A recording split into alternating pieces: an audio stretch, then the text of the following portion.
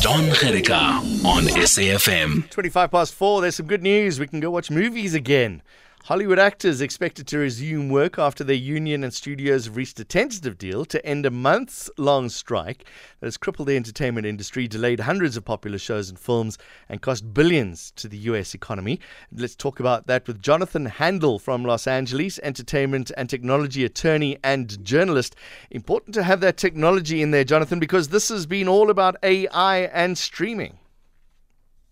That's exactly right, and thank you for having me. This is the culmination of a almost 4 month strike that overlapped with a similar Writers Guild strike. So the industry has been idled for 6 months since early May.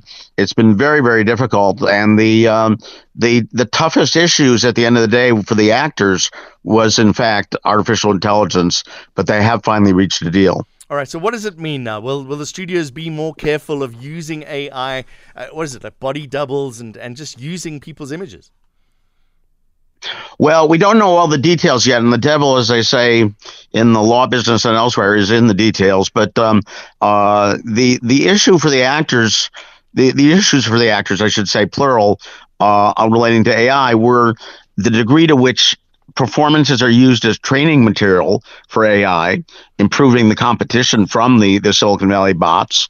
And then the question of, are you going to get compensated if, as you say, digital doubles are used rather than being hired for multiple movies, let's say. And the actors were pressing for significant protections in this area, and they didn't get everything they were asking for, but they apparently got a lot, or we wouldn't have seen the end of the strike. Sure. And to make sure people understand where we're at, the strike is over as of 6 hours ago. The deal, although they call it a tentative deal, it has to be approved by the national board and then by the membership, but it will be. The national board, it was recommended unanimously by the negotiating committee, and the national board is likely to, will approve it probably unanimously, and the membership will approve it in due course as well. Another issue was the streaming, that an old movie could be put into a streaming platform and the actors wouldn't get compensation for that. Has that also been adjusted?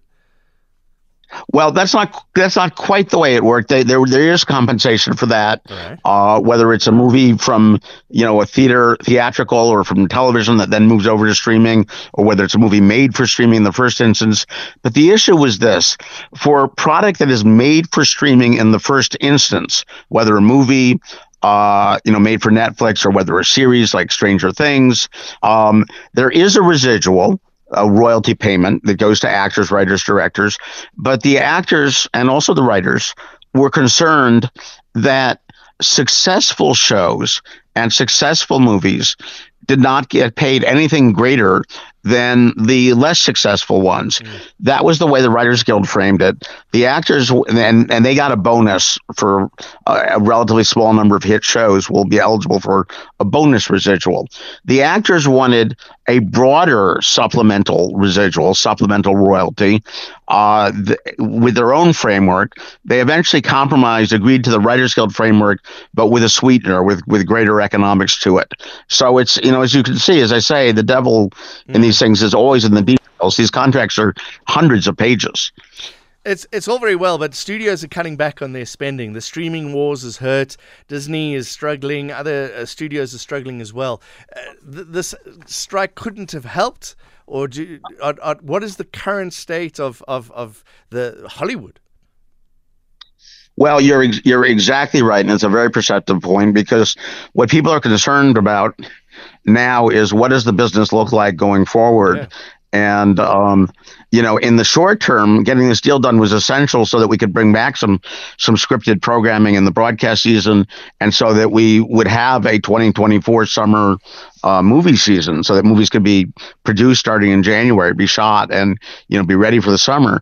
But the peak television that took us to, I think, close to 600 scripted shows per year. The predictions are that that number is going to be more like 400 in the next year or two. Wow. In other words, 1/3 of a cut. which is, an enormous cut in spending. And Disney also, you mentioned Disney.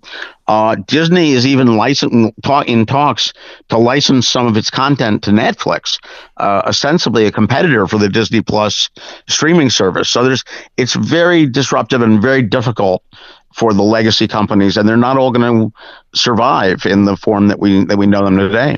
All right, we're going to have to leave it there. Thank you very much. Jonathan Handel is an entertainment and technology attorney and journalist out in California, Los Angeles. The movies are back.